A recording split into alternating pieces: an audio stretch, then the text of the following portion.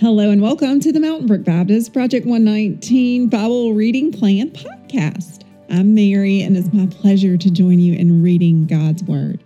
Today is Wednesday, February 28th, One Take Wednesday. We're making our way through Luke's Gospel as Jesus journeys to the cross. We're gonna read the end of Luke 14 today, starting in verse 25, and then we'll go over to Psalm 129. In Luke's Gospel, we have a change of scenery today from a dinner party to great crowds accompanying Jesus. And he begins to talk with them about a theme that he's talked about before, authentic discipleship. And he really goes deeply into the fact that allegiance to family networks and the shackles of possessions can impede or make difficult true discipleship. To follow Jesus means we have new commitments, new attitudes, and new allegiances. And I'm leaning on Joel B. Green in his commentary on the Gospel of Luke there. So as we're reading, think about that Jesus is calling us to a new way, to new commitments, to new attitudes, and new allegiances. Starting in verse 25, the cost of discipleship. Now great crowds accompanied him, and he turned and said to them, "If anyone comes to me and does not hate his own father and mother and wife and children and brothers and sisters, yes, even his own life, he cannot be my disciple. Whoever does not bear his own cross and come after me cannot be my disciple. For which of you desiring to build a tower does not first sit down and count the cost, whether he has enough to complete it? Otherwise, when he has laid a foundation and is not able to finish, all who see it begin to mock him, saying, 'This man began to build and was not able to finish.' Or what king, going out to encounter another king in war, will not sit down first and deliberate whether he is able with 10,000 to meet him who comes against him with 20,000? And if not, while the other is yet a great way off, he sends a delegation and asks for terms of peace. So therefore, any one of you who does not renounce all that he has cannot be my disciple. Salt is good, but if salt has lost its taste, how shall its saltiness be restored? It is of no use either for the soil or for the manure pile. It is thrown away. He who has ears to hear, let him hear." Okay, before we move on, I want to talk about two words, hate and salt. In the first instance, in verse 26, Jesus says, "If anyone comes to me and does not hate his own father," that is such strong language to us. But if you go back to the original, it's more a disavowal of primary allegiance. So it's saying your loyalty must lie with Christ above all else. There's this reconstruction of our identity, not along ancestral lines. So I'm an Israelite, I'm a Jewish person. It's not along social status. I'm a Pharisee, I'm of noble birth. It is a new community oriented towards God's purpose and characterized by faithfulness to the message of Jesus, which leads me to talk about salt. Salt, it says here, that loses its saltiness is useless.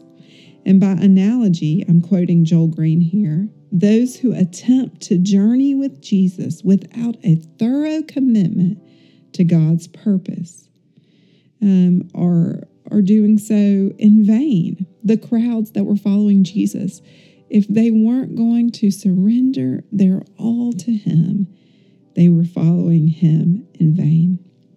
And so for us and for the first century Christians, that meant allegiance, that we put other relationships and our social values in their proper perspective. And if we don't, then we're not worthy to be called disciples. And so, Lord, we ask that you would help us. Help us, Lord, to put everything in proper perspective and to entrust ourselves to you. In the Psalms today, the title is, "They have afflicted me from my youth. And this is another psalm. The last few, if you'll notice, have been about distress and danger and deliverance and the Lord's faithfulness in the midst of intense oppression. Psalm 129, a song of ascents. Greatly have they afflicted me from my youth. Let Israel now say, greatly have they afflicted me from my youth. Yet they have not prevailed against me. The plowers plowed upon my back. They made long their furrows. The Lord is righteous. He has cut the cords of the wicked. May all who hate Zion be put to shame and turn backward. Let them be like grass on the housetops, which withers before it grows up, with which the reaper does not fill his hand, nor the binder of sheaves his arms. Nor do those who pass by say, the blessed of the Lord be upon you. We bless you in the name of the Lord. According to Doug Webster, this psalm is about having the mindset of Joseph, where he said to his brothers in Genesis 50:20, you intended to harm me, but God intended it for good, to accomplish what is now being done, the saving of many lives. I want to go back to thinking about Jesus before we close and his call of discipleship.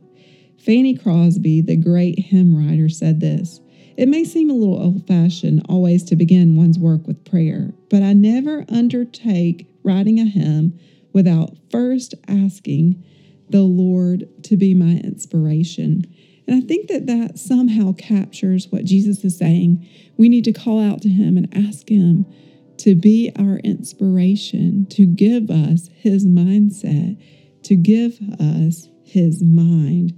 And so I was thinking about her hymns, and Fanny wrote a hymn called All for Jesus, and I want to read you some of the lyrics as we close.